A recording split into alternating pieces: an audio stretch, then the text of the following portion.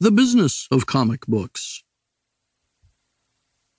Publishers have always been more interested in selling copies of their publications than in advancing the status of comics as an art form.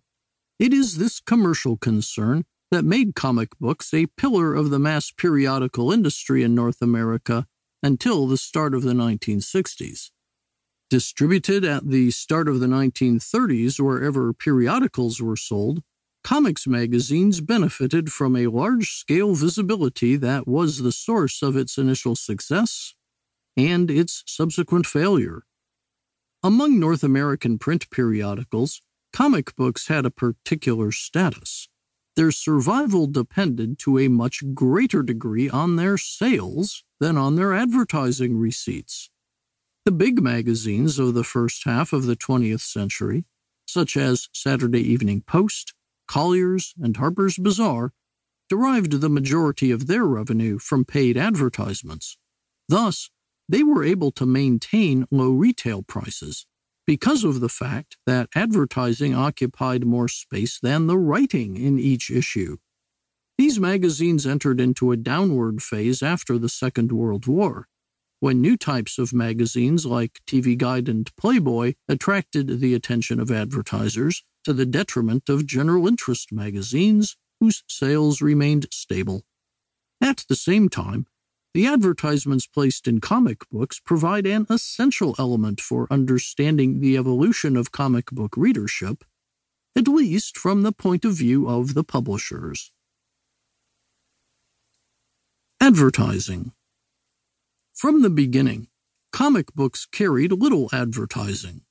In the spring of 1938, Action Comics #1 had as its only advertising content a headline occupying the bottom third of page 13, promoting Superman, and one page of ads for gadgets on the back cover.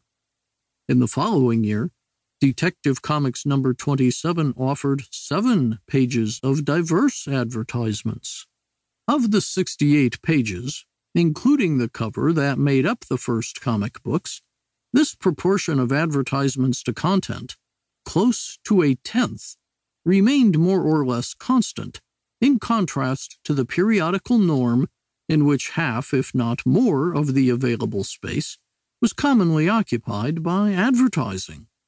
During the war, as demonstrated by the examples between 1941 and 1943, advertising for publishers' other titles began to rise, partly because the lines filled out rapidly, and partly because the wartime economy had placed a halt on the offer of new consumer goods.